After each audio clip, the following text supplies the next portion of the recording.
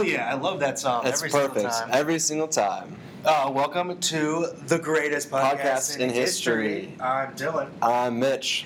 And like I said, this is the greatest podcast in history. Indeed it is. We have a great, thrilling, very happy, cheerful topic to talk about today. Great, thrilling, and cheerful. All three are the best things in the world. Yeah, and you know what? Our three other things, not as amazing. Great segue, Mitch. Three words called the Ku Klux Klan. Yeeks. Yeah, it gives you the heebie-jeebies too. Yeah, KKK. Not everyone's favorite men who parade around in little white bed sheets trying to act tough. Yeah, bunch of dipshits. Yeah. Sorry to swear. I'm not really sorry. They ruin ghost costumes for everyone. For every Halloween, you can't just wear a white sheet anymore. I know. It's messed up. Irony has destroyed our brains. One of the most ruthless terrorist organizations in the history of the United States. Depending on your belief systems, personification of pure evil. I don't know what your morality structure is to those listening, but they're bad. Yeah, very, very bad. We're going to use the term terrorist organization to describe them because that's exactly what they were and are. Yeah. But I mean, there's a lot of, that just because they aren't a good group of people doesn't mean that they aren't misunderstood. And there's a lot of kind of myths about them and kind of misunderstandings that even contemporary people have about the Ku Klux Klan. Mm-hmm. With most, I guess, almost things that have such a place in American myth, they get the history of the KKK gets skewed and distorted throughout history, especially with when something is described so much in popular culture.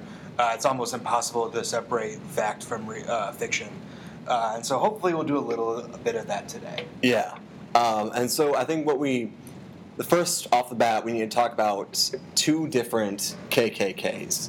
There was the original Ku Klux Klan that was founded in the wake of the Civil War and operated until the very early 1870s.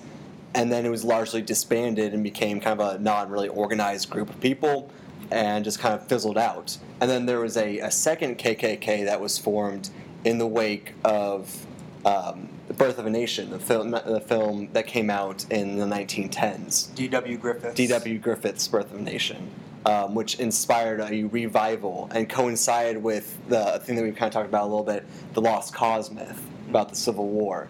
And so there's two different clans, and they both kind of operated very differently, and there's a lot of different myths around both of them. I think what we're going to talk about mostly in this podcast is the one that came about, the original one that came about after the Civil War. Yeah. So when you talk about the KKK... Mostly because Mitch knows the most about that one, and he wrote a paper on it. So yeah, that's what we're talking about. A little glimpse behind the curtain. Yeah. I'm sure, not that we won't come back to the later KKK. Yeah, there's much to dig in there as well, especially about how they essentially ran Indiana for... a long-ass period of time. Yeah. They were, it's insane. But that's for another podcast. Yeah. So when we typically think of the KKK, what images come to mind? Grand Dragons, burning crosses, any scene from the movie where what's-his-face curb stomps a dude, American History X, that kind of stuff. That great movie? It's a great movie. Have you not seen it? I've never seen it. Oh man, no. It's intense as hell. Okay. Also, just Django Unchained, that the classic rednecks wearing hoods. Yeah, exactly.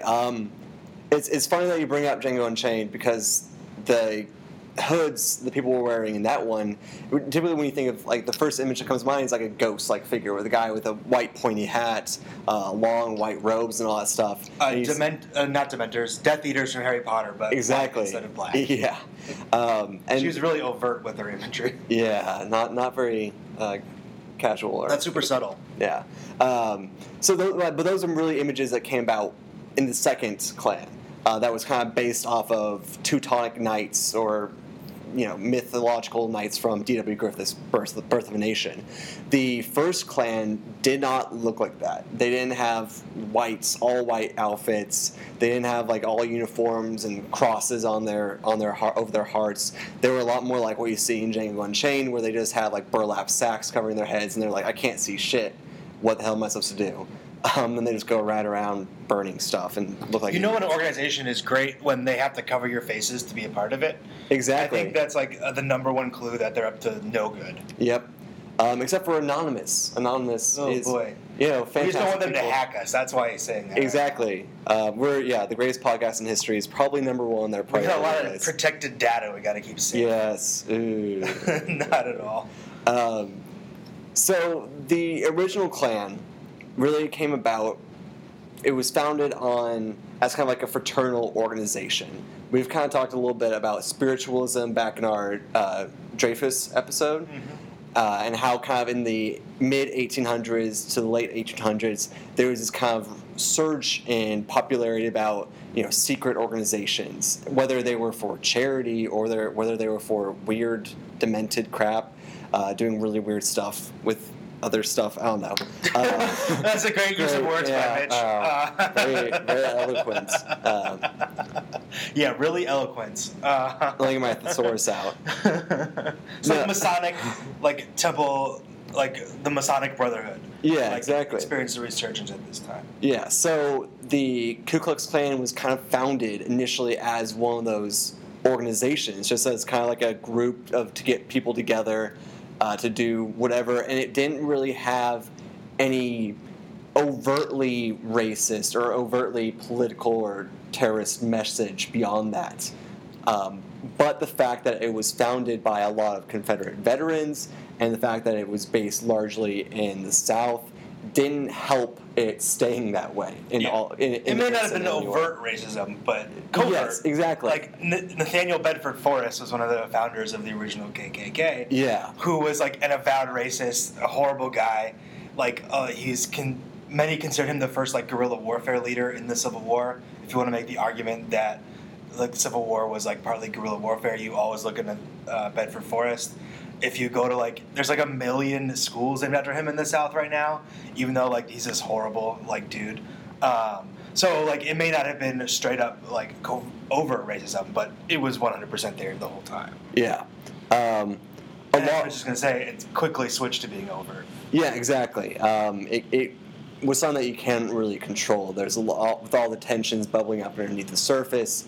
It kind of quickly became a tool for political terrorism, and what we mean by that is the act of Klan members and other organization members going out and threatening people at the polls, threatening people who are going to vote Republican or were going to vote for anything aside from Southern Democrat leaders. Because at this point in time, Reconstruction was going on in the South. Yeah. This is immediately post-Civil War, so what's the word I'm looking for? Not intense Reconstruction, but the full-fledged Reconstruction was happening at this time. Yeah.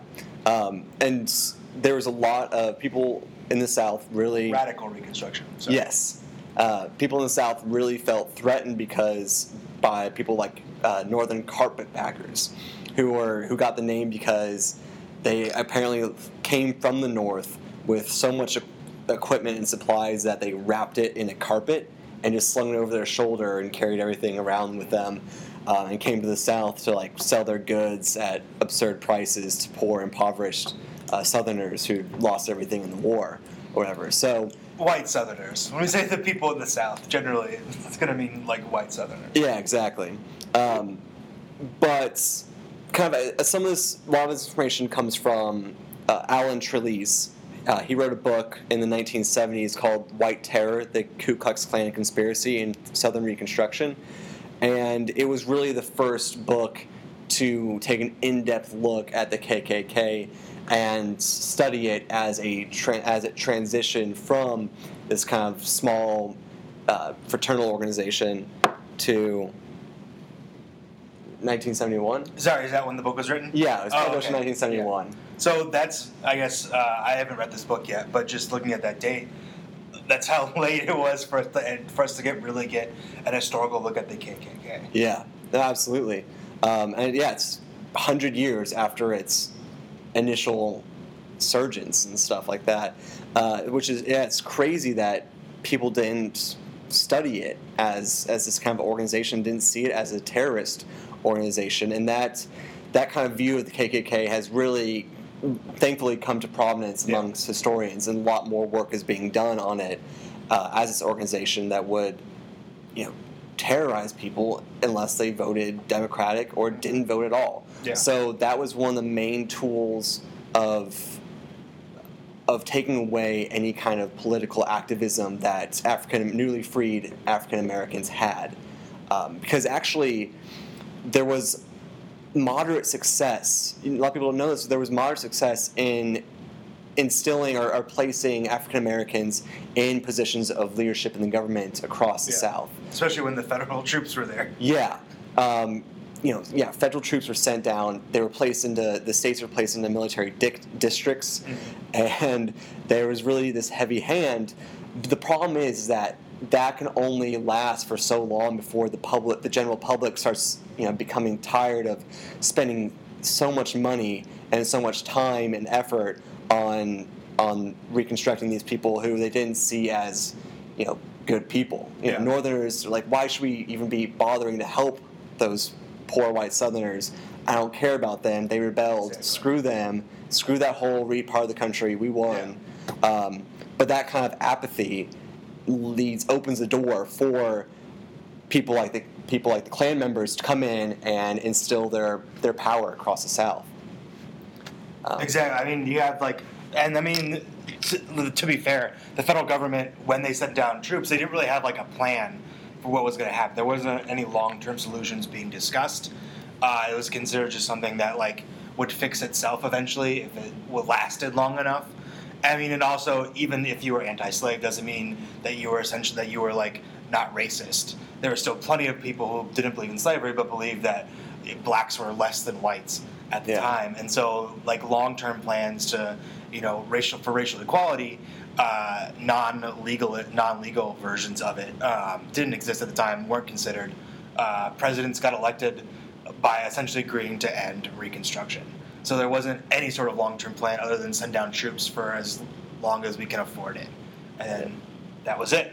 Exactly. And a lot of historians have said that there was genuine shock by a lot of Northerners that the Southerners kind of came back, and they expected the Southerners to have their tails between their legs this entire time, to just lay down and accept their fate and let the Northern government go in and do what they want and set up kind of more fair environments, stuff like that. So the Northern public was genuinely surprised that these Southerners were coming up and saying, no, we're not going to stand, even though we lost the war, even though we lost half of our white male class, we don't care anymore. We're still going to fight you in the courtroom or fight you outside of the genuine political environment and do whatever we can. The end of it, the Union was not prepared for the end of the Civil War at all. It's kind of like, okay, well, we won, now that's it, we're not going to worry about it anymore.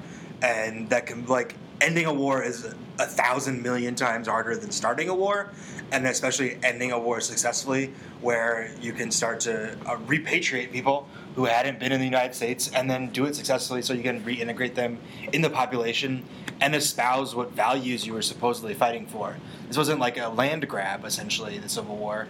Kind of it was to bring back the states, but there's also a certain cultural element of it.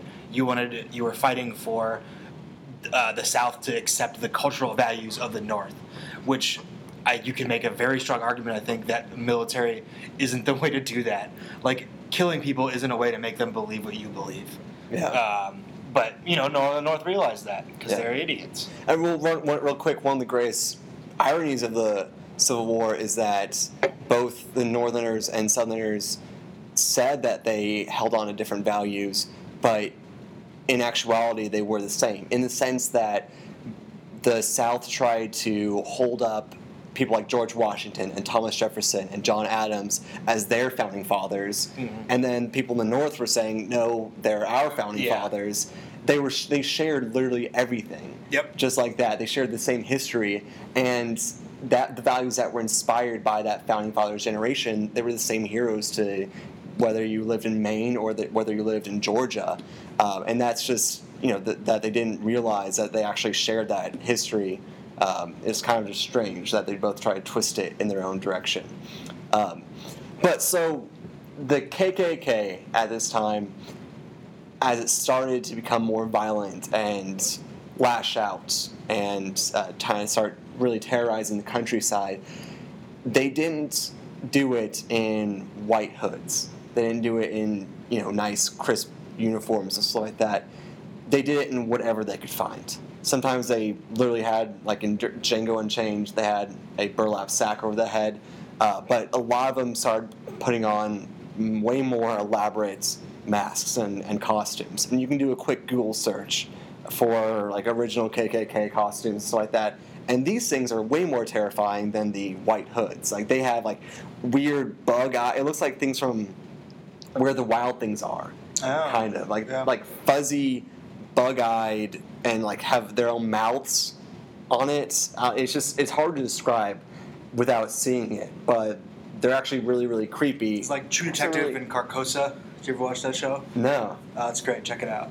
All right, we'll do. I feel like it's that. Having not seen it, I feel like that's a great description. Yeah, but they're just weird and like they wore pink and stuff like that, and it was all just to try and make them either just disguise themselves or to kind of put Dawn on a different persona. There are accounts of them trying to act as if they were Confederate ghosts when they came into an African-American family's home, saying that we were kicked out of hell because the devil thought that we were too evil, and we've come back from the battle of First Bull Run or First Manassas to terrorize you. And one of the historians here, Dr. Story at DePaul, we kind of were talking and whether or not the African Americans really believed that they were ghosts, or whether they were just like playing along to say, okay, you're being stupid, but you're going to kill my family if I don't play along with this, is kind of up for debate. So some of like the court records, some historians would kind of interpret that as, the African Americans were really superstitious and they believed that those were actual ghosts, which is what the Klan members preyed on. But whether or not they actually thought that they were real ghosts is up for debate. Yeah. Well, it's interesting that they use ghosts as like one of their primary means of fear because of the spiritualism that was happening at the time. It was considered like a legitimate like fear someone could have, whether or not like the specific people they were targeting believed in it. It was like something in the culture that was believed to be like something that could exist or you could get in touch with. It wasn't a small minority. It was a very big portion of the population who believed you could get in touch with your ancestors. Yeah, and you can probably see a clear connection with a lot of Civil War widows and other families of deceased soldiers. Probably actually did believe and looked out for any kind of connection they could have. But I doubt that any African American would want to reach out and connect with the ghost of a Confederate soldier. Yeah, probably not. Unless they could like re-kill them. Yeah. Another favorite activity of Klan members at this time was wearing women's undergarments. Scary. Yes. Very scary. Perhaps the most terrifying thing that they would do. I don't know why. But they would go in their costumes and whatnot, and they would go in and find the dresser or the drawers where the woman kept her clothes, rifle through them and find her undergarments and then put them on, either over their costumes or they would take off parts of their costumes and then wear the women's undergarments and then dance around the house. It doesn't discuss this in our book. I feel like that's like a super, either you can read that, there's like two readings on that, I feel like. Like one, it was like a psychosexual thing where like because they're being uninhibited finally, they can do those because I'm sure it was considered like, it was against sexual mores of the time to do that, to like, cross-dressing wasn't a thing back then unless you were doing it for fun or like as a joke. So either that or it was a way to just get into like the most private places of their lives. Like what you wear, your undergarments are things most people don't ever see except if they're your family. And so rifling through those private and then putting them on and parading them around the house is also pretty psychologically damaging. Yeah. don't remember any kind of immediate or explicit discussions of it or explanations that pop out in mind. I'm sure it was discussed in some of the books I read, but I think you're right probably about the most personal aspects about someone's lives. I was kind of seeing movies when a house gets robbed. I think one of the toughest scenes to see is if they go into their bedrooms and they see their dressers pulled out and their clothes strewn about. That is extremely personal.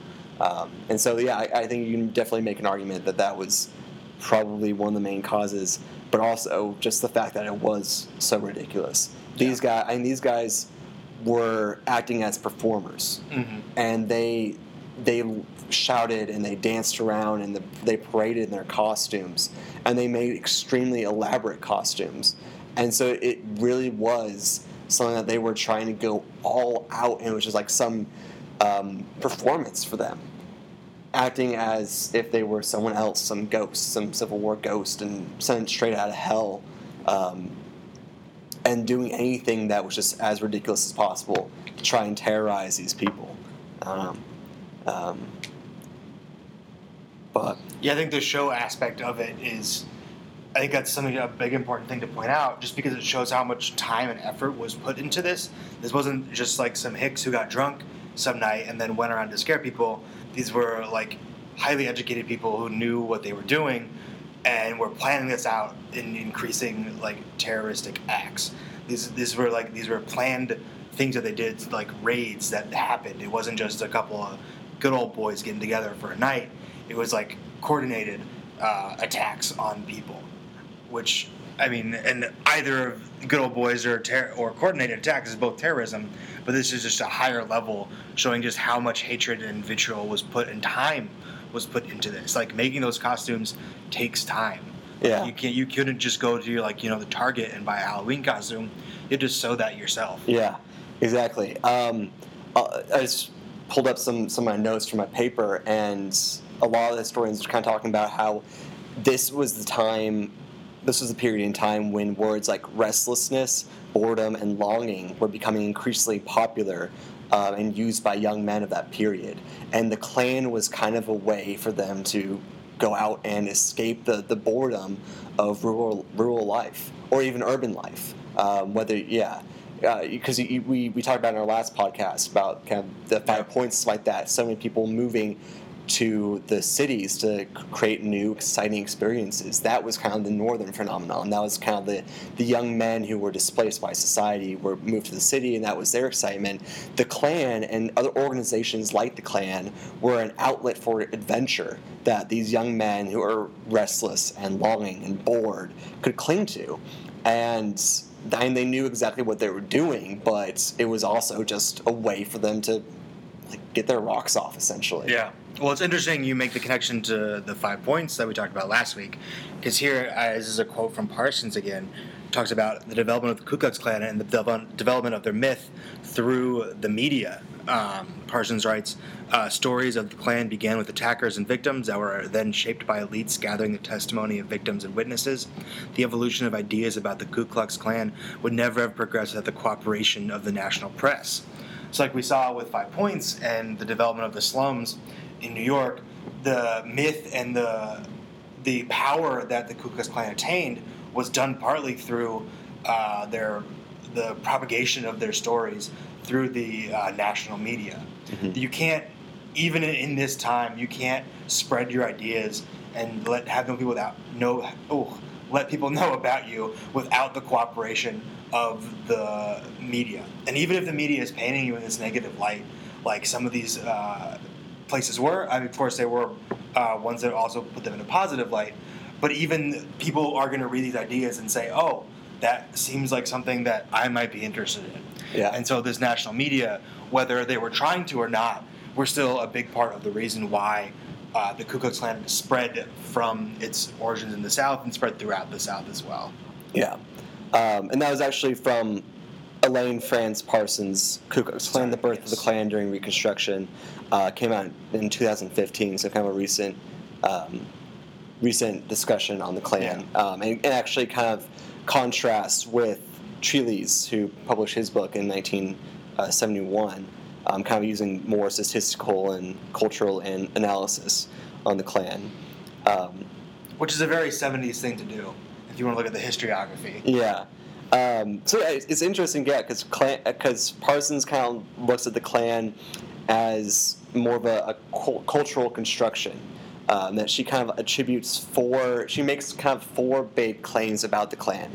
First, that Northerners, like we were kind of talking about, were responsible for making the Klan what it became through their interest and their priorities, kind of like looking in the media and what they cared about. They didn't necessarily care about the poor African Americans who were being terrorized.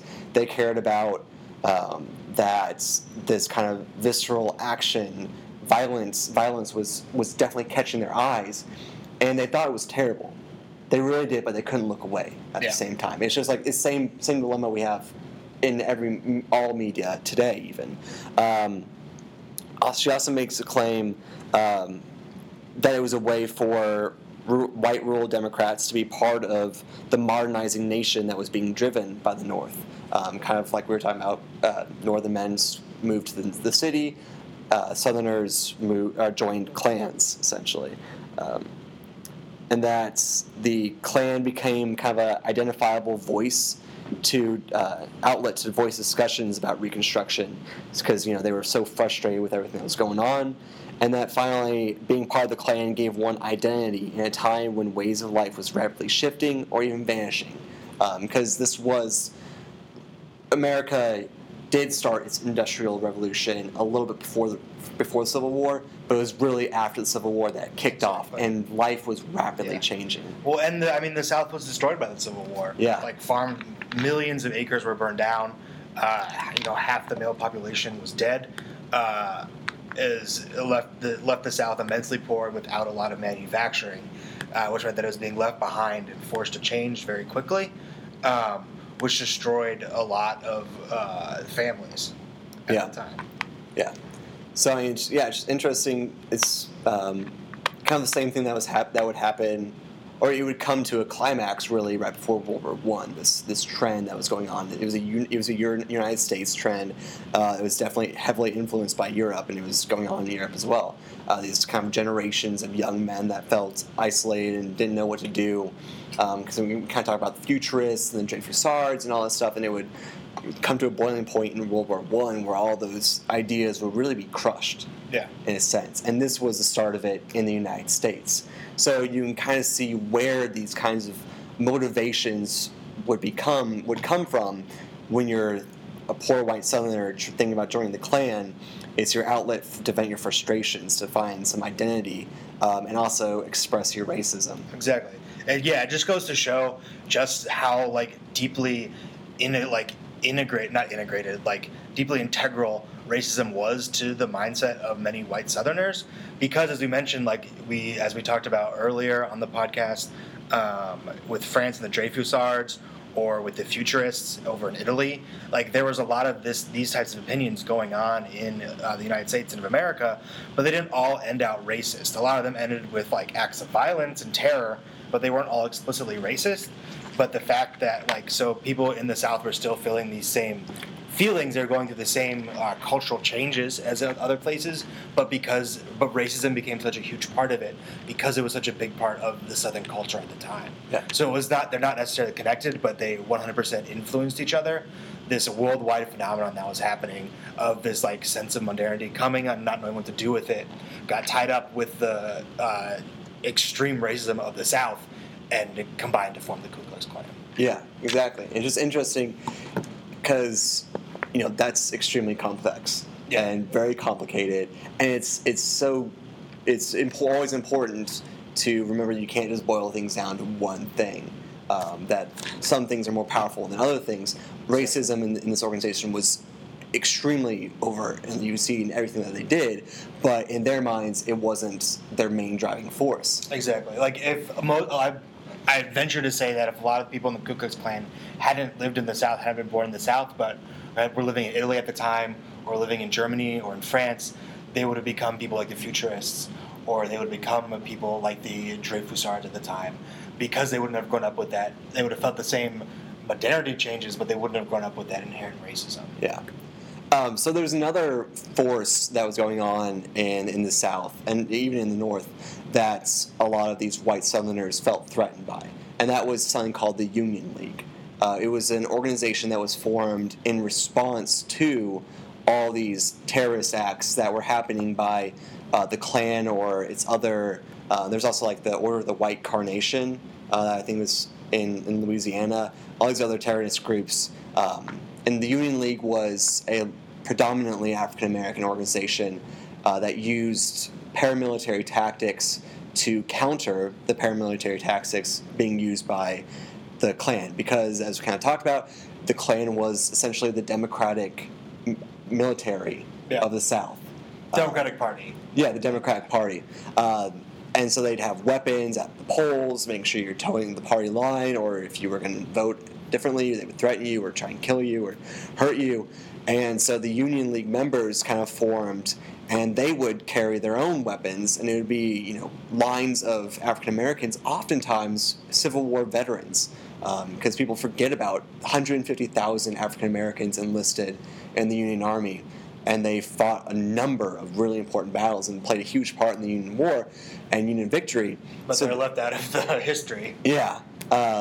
I do love the movie Glory, though. It's really good. You can criticize it. No, Glory's great because they have a scene where someone's head blows up, but it's obviously like a watermelon blowing up. Oh, that's great. I have to rewatch it just for that. It definitely has its flaws. Some more important than others. Yeah, but it is a pretty interesting. It's a good movie to watch in school, I guess. I watched it like 5 times throughout my middle school, high school career. Every teacher shows that movie. Yeah. But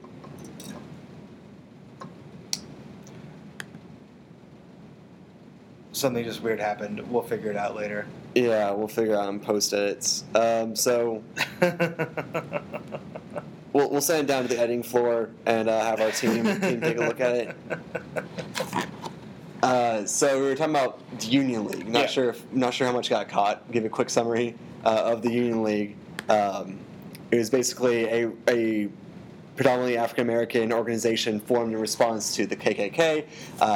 Because the KKK members were showing up at the polls with weapons, threatening people, so African Americans, largely Union veterans, would show up and march through the streets with their own weapons in kind of a more militaristic and structured manner.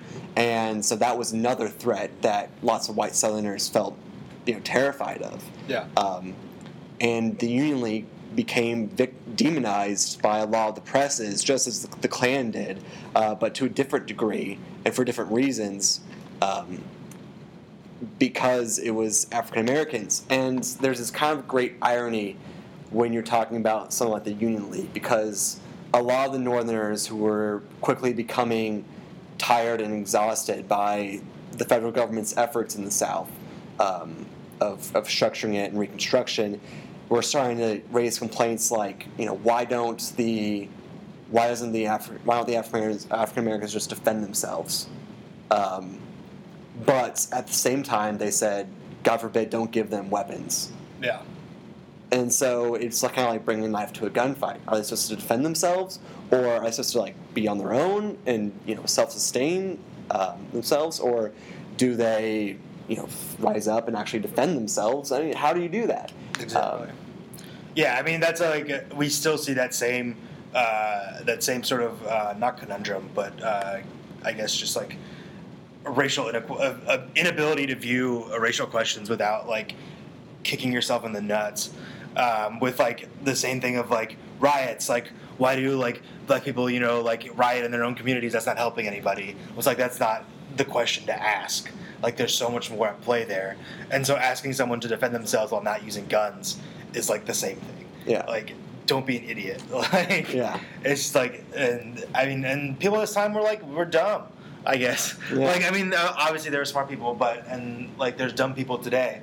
But people no one really had the ability to talk about race in America. It just didn't, those type of questions just didn't exist. There wasn't this sort of there was this anti-slavery movement, sure, and this is specifically talking about white people at the time. But there wasn't this mass idea of equality for the races. Maybe underneath the law, but not for racial science was still big at this point. Measuring skull sizes and stuff. Like all this was going on at the same time.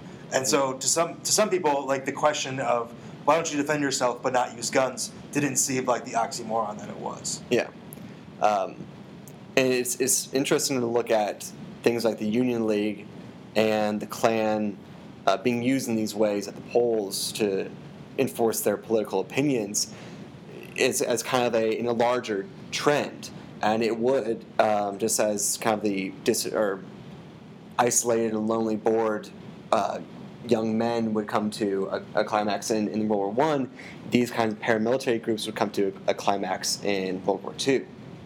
The Nazi Party in Germany grew up out of paramilitary groups that were just strong men who were there to defend the Poles, to in quote unquote make sure that the voting went smoothly, but in actuality they were there to intimidate other people who weren't going to vote the way that they wanted them to. And I guess it's weird for us to think about like today, like paramilitary groups existing. I mean, and they do, but not to like the effect that they did back post Civil War. But you have to think about it. The U.S. didn't have a standing army at this point. After the Civil War happened, standing army went down. We didn't have there was federal troops, sure, but they weren't like in large effect everywhere. And so it was like very easy to start paramilitary groups. There wasn't like state police didn't really exist, like the Federal Reserve that wasn't really a thing. And everyone had guns. These were all soldiers. These were all ex-soldiers who kept their arms from the war. Yeah. And so they were trained. They knew what they were doing because they had been in the army. And when they got sent home and disbanded, they couldn't find jobs. It's very easy to those are like the perfect breeding ground for paramilitary groups at this time. Yeah. And it wasn't really like something that like you could fight against. Like the Bureau of Firearms, Tobacco, and Alcohol didn't exist at this point. There was no gun regulations, But so it was incredibly easy for all of them to start these groups. And a lot of times they did them in places where like the governor or like the sheriff was part of the group. So there was no there's no one to stop them from doing it. Yeah. And so it was 100% the perfect time for these groups to be made in the South. Yeah, absolutely. And as time went on with Reconstruction, it became increasingly clear that it was going to fail. Yeah. Which is not surprising, in all honesty. A lot of historians have kind of tackled Reconstruction and kind of wrestled with it. It's a really, really difficult time in our nation's period because none of the programs that had been put in place for Reconstruction had ever existed before. And it was completely unheard of and seen as anti-American. Anything that Grant tried to do or implement was seen as making him a dictator. There's a political cartoon that has a title. The title of it is called Kaiser Ulysses I, and he's sitting on top of a podium. He's sitting on top of Mississippi, and laying down across it, he's about to stab his sword into the personified liberty or something like that. And so any attempts by the federal government to really enforce its laws and protect newly freed African Americans or even white Republicans in the South was met with increasing hostility because people didn't believe that was the government's job to do at that time. Exactly. I mean, it's like what we talked about. Like, they were trying to fight for this cultural change. Like, if you want to, don't ever argue that the Civil War is about states' rights. Yeah. But if you, that was a part of it. And if you want to change that, fighting a war isn't a way to change that. It's, through schooling and all these other types of things. And so just killing people won't change what, the politicians of the day are thinking about what should be their rights as, citizens in the United States. And so they fought back against Reconstruction just like they fought against, taxes pre-Civil War. Yeah. It was the same fight just being fought after a war. Yeah. And Grant has actually kind of seen a little bit of a redemption in a lot of historians' eyes in the past few years, saying that, he obviously failed. Congress failed. The U.S. government failed. They failed to enforce Reconstruction. They failed to uphold and protect the liberties of African Americans. They failed massively in all these things. But a lot of historians kind of started to say, but to be honest, Grant did the best that he could with what he had. And I think that's kind of somewhat of a redeeming quality to say. It sucks. It really, really sucks. But Reconstruction sucked. And all of that sucked. And I'm using very complex... Being very eloquent. Wow. But the Klan was crushed as a formal organization in the mid-1870s. Grant passed a string of laws called the Klan Acts, which effectively gave the federal government unprecedented power to try and imprison members of the KKK with less freedoms granted to them, and really ways for them to try members of the KKK in kind of like a military trial, saying we're going to skip the local governments, we're going to skip the state governments or state courts, and if you have a Klan case, it's going straight towards a federal judge that we know will try it more fairly. Because like you said, it was all about who you knew. Like mayors were oftentimes just as racist, or they were even in the Klan or these organizations. And so the only way to carry out these trials fairly was to do it, with a federal judge. Now, it still didn't really work. Not a lot of Klan members were imprisoned or stopped or anything like that. But it did work in a sense that the Klan, as a formal, structured organization, whatever structure there was broken up. It just kind of went back to... Things did not get better, though. Yeah. It went to lynching and all these other forms of kind of cultural, local towns doing heinous crimes. But the Klan itself was broken. Yeah, exactly. Because, that would be like trying to end the mob. Yeah. Federal, RICO regulations, which is what they use now for, mob crimes. And they obviously haven't really worked still. But it's because they're so tied up within the local and government spheres that, even if you cut off a head, another one pops up. Yeah. To horribly, horribly quote Hydra. Wow. In this case, which is like an analog for World War II. Sorry.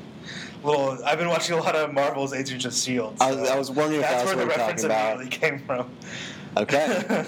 Hey, it works. I apologize immensely. It's fine. It's fine. Yeah, so there was a couple decades where the Klan was gone, essentially, as an organization. Then, as we kind of talked about, D.W. Griffith's Birth of a Nation came out, and it was heralded as a spectacular movie, theatrical sensation. Well, yeah, that movie is so weird because it's so horribly racist, but it's such a huge part of film history because of the film techniques he uses. I taught it at I took a level 100 film intro to film class in college, and they were teaching Birth of a Nation because of the shooting filmography techniques that he used. So it's this weird horrible part of American history where he's pioneering all these different kinds of film shots, and yet he's doing it to promote and propagate this horrible racist propaganda. Yeah. And I forget, there's it was screened in the White House, if I remember. Yeah, correctly. Woodrow Wilson. Yeah, Woodrow Wilson, who was a horrible race scientist. Yeah. And believed Asians' skulls were smaller and they didn't have developed brain nodes. Yeah. And also screwed over the end of World War I. But that's another story. Well, it's kind of with that movie, it's kind of there's a lot of those Looney Tune cartoons. Yeah. And at the beginning of them, they took place in World War II or something like that. And at the beginning of them, there's a little warning or disclaimer. It says this does not reflect the opinions of Warner Brothers at this time, of modern day Warner Brothers. Yeah. These were products of their times. Please take them as such and interpret them as such. And I think that's crucial. We cannot put away these things. We cannot, say that they never happened. We can't take them and burn them and let them fade into memory. We have to keep them, preserve them, and study them, not for the racism, not to enjoy the depiction that they have, but to appreciate them for what they are. and study them in their context and as, a part of that contemporary world. Yeah. We good? I think we're good. Dope. I'm Dylan. And I'm Mitch. And that was the greatest podcast in history. The greatest podcast in history.